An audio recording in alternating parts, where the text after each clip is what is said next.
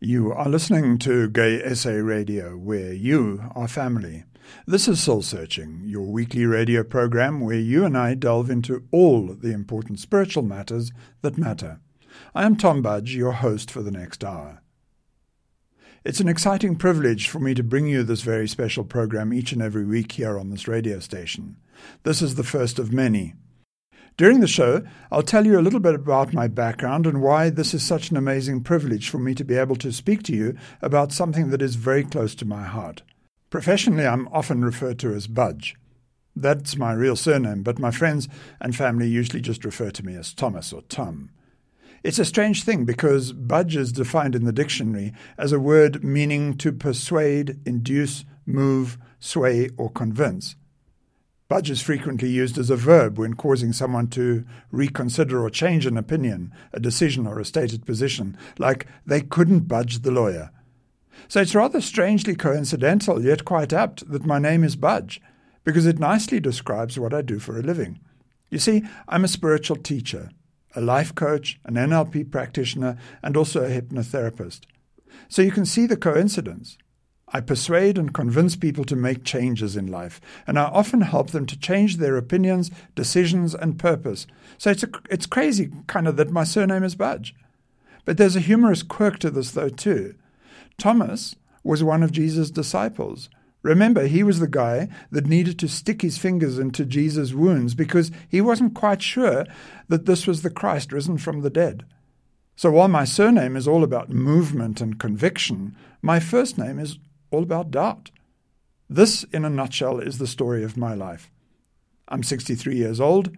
I was born in South Africa. I landed myself in jail under the old apartheid regime because I stuck to my beliefs and my principles as a kid.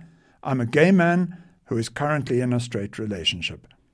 Like so many other gay adolescents, my teenage years were seriously conflicted. You see, I grew up in a Jehovah's Witness household that was governed by what was considered proper sexual conduct, sets of strict moral rules and laws.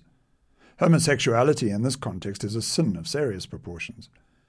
It was only in my mid-40s that I came to truly celebrate my sexuality. Until then, sexual expression always seemed out of balance. I denied it as a youth, kind of overexpressed it as an adult, and only settled comfortably with it in my mid-40s. There were decades of suffering before it culminated in my sexual liberation. I was one of those likable and obedient children, and I was loved by all. But even at an early age of around 8 or 9, I knew that somehow there was something about me that was different. I didn't have the words to contextualize what was happening to me back then. It was only later that I started to realize that I was not only attracted to, but maybe even somewhat obsessed with masculine sexuality. As I acquired the language to describe my feelings, my sexuality, like so many other gay boys, manifested at first as confusion. Then as I mapped it to others' beliefs about what they considered to be proper sexual behavior, especially as laid down in Jehovah's Witnesses' doctrine, confusion turned to guilt, which then morphed into shame and culminated in self-loathing. I knew I couldn't speak about it to anyone, especially not to the church elders, as that would have led me down only one of two pathways, either sexual denial or expulsion from the church. I chose silence because I thought it was the only real way out. Finally, at the age of 27, I parted ways with the Jehovah's Witnesses and was excommunicated out of the church. According to Jehovah's Witness doctrine, that meant that I had to be completely shunned by my family, and I've had no real association with them ever since. I've had 3 serious long-term relationships, all with amazing men, all of whom are still dear friends of mine today. And it was only in the last decade that Yvonne and I began a relationship in a brand new context, one that I had never explored before, and, in the beginning, I must tell you, one that nearly frightened me to death. There are a lot of words out there to describe sexual proclivity, like straight. That's a word that describes someone who likes the opposite sex. Or there's the word gay, which describes someone who is attracted to the same sex. Of course, we have the word bisexual. It's a term that labels someone who likes both genders. And metro, which designates a straight man who is comfortable to display a more effeminate attitude. and I suppose also bi-curious, that describes a straight or gay person curious about the opposite sex. There are many terms out there that describe various sexual interests and leanings, but none of them really seem to fit me properly, and I couldn't wear any of them. None described how I feel, how I act as a person, and who I am. So today, I choose not to label myself at all. Isn't it strange how things work out in life? I sat down the other day when I saw that my dear friend Hendrik Baird was the station manager for Gay SA Radio, and I wrote him an email. I said to him, listen, Hendrik, if you're looking for the occasional interview about some spiritual stuff, then give me a shout. I'll gladly do an interview or two for you. And I dispatched the email, and a couple of days later, Hendrik said to me, okay, why don't you pop by and come and see me on Saturday afternoon? So that's precisely what I did. I got in the car and trotted from where I live across to the studio. And when I got to the studio, I saw that there were a whole lot of other people around, and I sort of said hello to Hendrik and to Ethan. And before I knew it, I sort of ushered ahead of the queue, and Ethan said, stand in front of the microphone. We need to take a sample of your voice, which is exactly what I did. And I had to read out an ad, and I didn't quite get it right the first time around, but I tried it the second time. And then Hendrik gave me a contract and said, here's a contract. We want you to sign this. I said, contract for what? He says, we'd love you to produce and present the show, Soul Searching. Goes out every Sunday afternoon between 5 and 6, and you're the ideal person to do it. I thought, oh my goodness, that's now something that I wasn't prepared for. It's now taken quite a few weeks of preparation to come to terms with the show's content, knowing that everyone comes from different religious backgrounds, has different spiritual beliefs, and expresses one's spirituality in different ways. This proves to be quite an interesting challenge for the show, and I hope to do interviews with various people from each of the mainstream religions. Some of it may be quite provocative. At other times it may be really quite conciliatory. But hope to bring diverse opinion to the show, a little bit of my own wisdom, and then we'll dip into interesting alternative ways of perhaps expressing one's spirituality and trying to find out what spirituality itself really is. I suppose part of one's spirituality is a connection with a higher self, a higher presence, but it's also perhaps got to do with purpose and presence, and trying to answer some of those fundamental questions like, why am I here? What am I doing? How can I live life more meaningfully? And so on. I must tell you a little story that seems to have bothered me just of late. I'm an avid journaler, and some 2 months ago, I was writing in my journals, and I started to write about feelings of personal despair. And I came to realize that I was no longer living life authentically. This is not a new theme. This is quite an old theme that pops up periodically in my journals, and I know that it has some very deep roots in my past. Learning to live authentically was one of the primary motivators that led me to make spiritual pilgrimages to go and visit my spiritual teacher, Ram Dass. He is an amazing being who lives in Hawaii. I now have the spiritual legs that I lacked when I was younger, and I'm rather ready to embrace who I am more than I ever did before. Self-acceptance led to better opportunities in life and in a richness in the way I work. So I wondered why I was writing about feelings of despair and what it was that held them in place. Mind mapping is one of my very most useful tools for self-introspection, and so I grabbed a handful of colored gel pens, and the other day I began to draw, and it soon emerged that my feelings of despair were revolving around sexual identity. Now this totally surprised me because I had thought I'd dealt with this a very, very long time ago. What came out of my writing and my introspection was something to do with Pilates classes that Yvonne and I attend once a week. Our instructor is a young man by the name of Paul. From the very first time that I met him, I kind of understood that he was gay. But what he did is he kept referring to Yvonne as my wife, and that just seemed so wrong. Even though part of me desperately wanted him to know all about me, I never corrected him, but it bothered me more and more. And those two little words, your wife, stung really hard and sore. Ramdas taught me that one needed to drop all labels if we were to reclaim our spirituality in its fullest extent. I'm of the belief that you and I are magnificent beings of infinite possibility.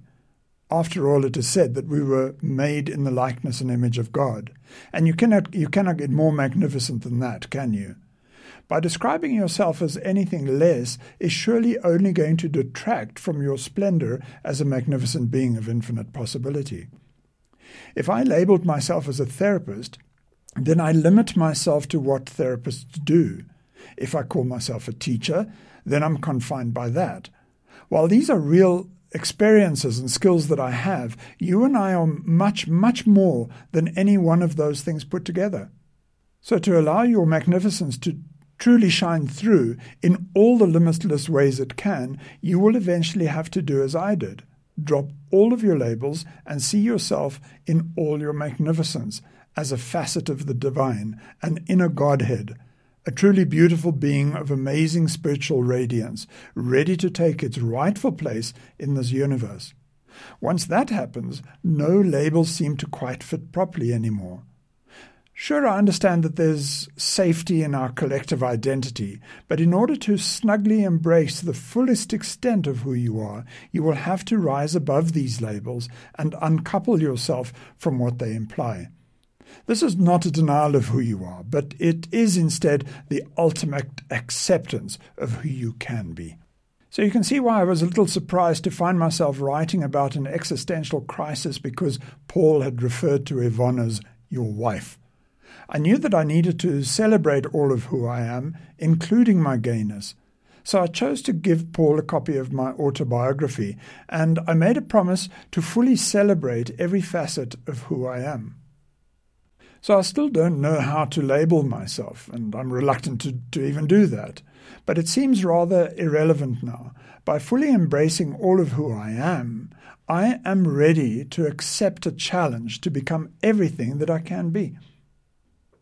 Thank you for staying with me. We're busy chatting about this program, as it is the first of a sequence of programs in which we hope to speak about all the spiritual things that are important to us, especially here in the LGBTI community. In my late 20s, I was outed by a family member who sort of hunted me down and exposed the fact that I was gay. That, as I said before, created quite a lot of havoc in my family, and for most part, I haven't seen any of my family and had anything to do with them for the last 30-odd years. I felt rather abandoned by my family, and also I felt abandoned by God. How could this divine being of amazing love, unconditional love, put conditions on how I should behave when this was not something that I really had much control over? I kind of felt right from the very beginning that this was the way I was born and this was my fate in life. And I was rather sad that God seemed to have abandoned me and overlooked me. So there was a period in my life where spiritual things didn't seem to have any importance at all. What was important were material things. I tried to look good. I was out socializing and clubbing and doing all the things that seemed to add meaning to life at that particular time. Spirituality completely went onto the back burner, and in fact, I must confess that perhaps I even abandoned God. It wasn't until much later in life that a couple of things started to happen to me that brought about a new sense of neediness. There was a shallowness, a hollowness about me. No matter how much material possessions I had, no matter how well we were traveled, no matter how nice my friends were, there was still something that was missing at the very core of who I am as a being. I didn't realize it then, but I now call it my spirituality. I'm happy to identify it as such. In the beginning, in trying to grapple with my spirituality, I started to read publications and books that I'd never would have read before because I thought that these were probably books that were inappropriate for any Christian to read. One of those books was Neale Donald Walsch's Conversations with God. And I remember in the beginning thinking, how can he even be so blasphemous to call his books a conversation with God? Of course, I now understand how profound the title really is, and we'll maybe talk about that in a future show. But this started a new kind of relationship with a divine being that wasn't nearly as judgmental as the Jehovah that the Jehovah's Witnesses believed in. Here was a being that was humorous, tolerant. This was a God that was accommodating and accepting. And suddenly I felt as though I was back where I belonged. I felt safe enough to explore Eastern religions and other philosophies, and slowly I created a spirituality that is particularly my own. It's a kind of copy-paste of many other ideas from other places that I assemble into one space, a space that works for me, that brings me to the highest pinnacle of who I can be as a person. So somewhere in this quest of mine, I came to see that I had unlimited potential.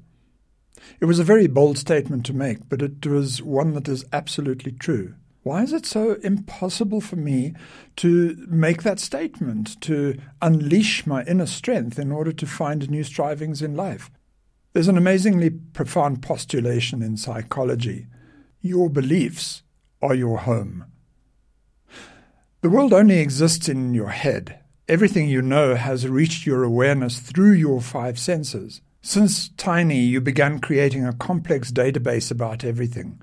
You labeled every object and every concept. You judged them to determine whether they were friend or foe.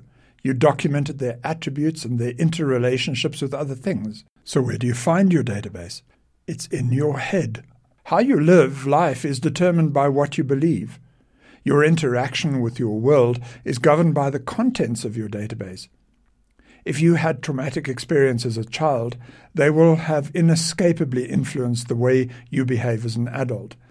These experiences may have turned you into a victim, but they could also have made you victorious.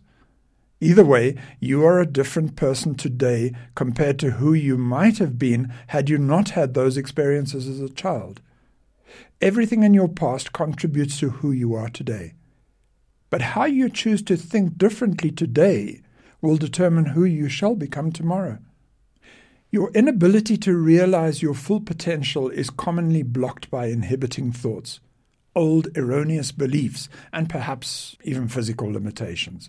However, recognizing, understanding, and overcoming your spiritual, mental, and physical inhibitors helps you to achieve much, much more in life. It positively enhances everything you know about yourself. Perhaps one of the most profound relationships that you could ever enter into is to start a relationship with yourself. How many of us truly love who we are? Not in a narcissistic way, of course, but in a gentle, spiritual, easy way. How many of us are proud to be who we are? How many of us, in that relationship with self, strive to be the best that we can? Imagine if you walked into a room and you saw yourself on the other side of the room. Would you be inclined to walk up and say hello to that other person? Would you think that person is worth getting to know as a friend or even as a lover? That's the kind of relationship that we're looking for in creating this relationship with self.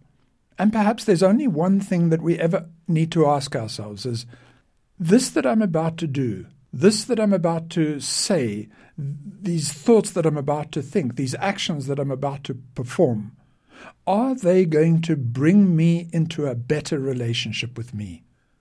You see, you can let go, lovers. Relationships can change. People may die. Friends may move away.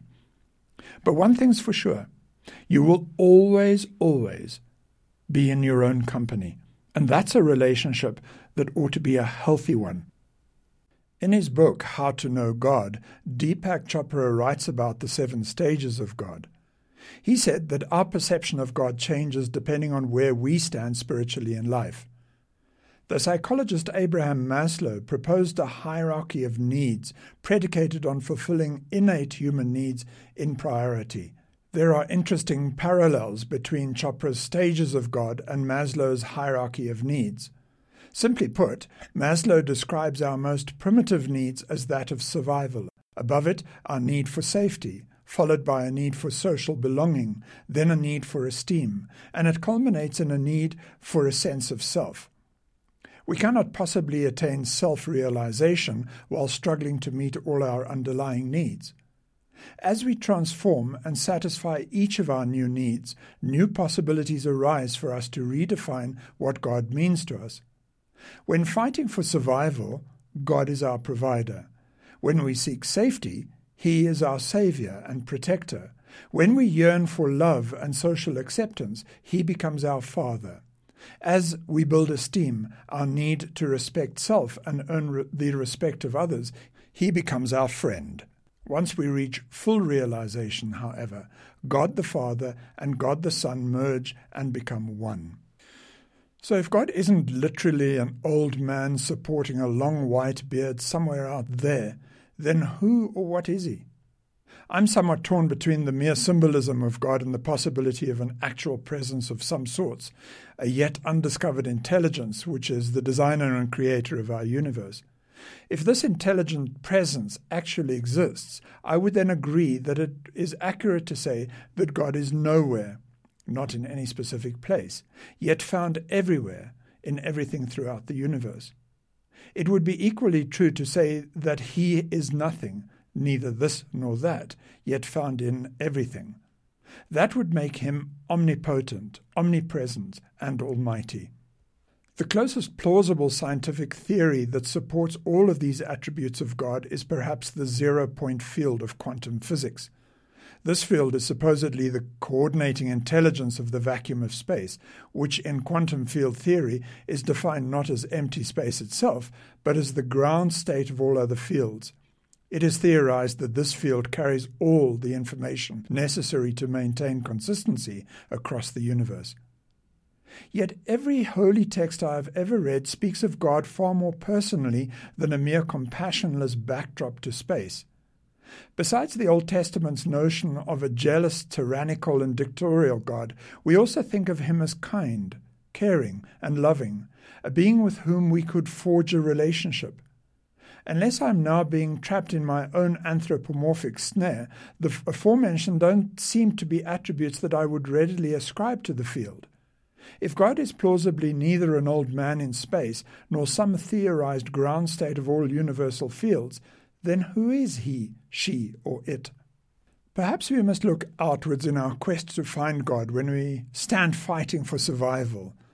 But at an elevated position of self-realization, at the apex of Maslow's pyramid, we have a panoramic understanding and can find God elsewhere. I find it uncanny that the chakras loosely map to Maslow's hierarchy of needs, which in turn loosely maps, as we've seen, to our understanding of God. Starting at the heart, the seat of human emotions, all lower chakras symbolize our physical struggles as humans. Our psychological need for air, food, and water, our need to reproduce, and our need for safety. The heart chakra neatly matches to our need for love and belonging. All the upper chakras tie nicely in with Maslow's classifications of esteem and self-realization. It seems that during our primitive states of neediness, we seem to go downwards and outwards from the heart chakra into the material world in order to find spiritual meaning. Otherwise, to satisfy our sophisticated psychological and spiritual needs, we go inwards and upwards from the heart chakra to discover a more abstracted form of God within. Can we achieve reconciliation of the primitive conceptualizations of God with the more enlightened views of oneness without changing God? Can the wise old man in heaven be the same God in the mindful experience of the enlightened being? I read a beautiful analogy in Yehuda Berg's book, The Power of the Kabbalah. He draws a symbolic parallel between the mechanisms of the solar system and our relationship with God. The sun knows only how to give, and all of Mother Nature knows only how to receive that gift. This establishes a harmonious balance. Nature takes without conscience. It also never takes without any form of greediness. We were, in our early evolution, reactive beings that belonged to nature. The Garden of Eden is symbolic of an uncomplicated, harmonious coexistence with all else. However, it came with a warning, a kind of sinister prophecy waiting to happen. Do not eat from the tree of the knowledge of good and evil. I can't imagine this as anything other than being akin to our ability to think rationally and to judge. The moment we developed a frontal cortex with a capacity to judge good from evil, we started to separate ourselves from the rest of nature. We were no longer content, reactive beings living in total harmony with our environment. Instead, we became restless in our quest to be much, much more as we strove to be godlike, co-creators of our universe. We sacrificed our reactionary place in nature to become proactive, and God thus symbolically barred us from his paradise garden of natural balance. Slowly at first, but with increasing rapidity, we learned to have dominion over all of nature. We began to control it, to exploit it, to re-engineer it, and perhaps soon to even create it. Since our eviction from Eden, we have remained trapped in dissatisfaction and discontent. Egoism stands in opposition to godliness. Earth, as symbolized by the lower chakras and Maslow's primitive needs, rebukes heaven, our enlightened state of self-realization and our unification with God. Egoism is the idolatry, the false god, to whom so many devote themselves so fervently. To go down and out in the material world is hell. It separates us from God and necessitates an external search for him somewhere above in the clouds. To go inwards and upwards, aligning ourselves with our highest self, is heaven. I'm really excited about presenting these shows every week.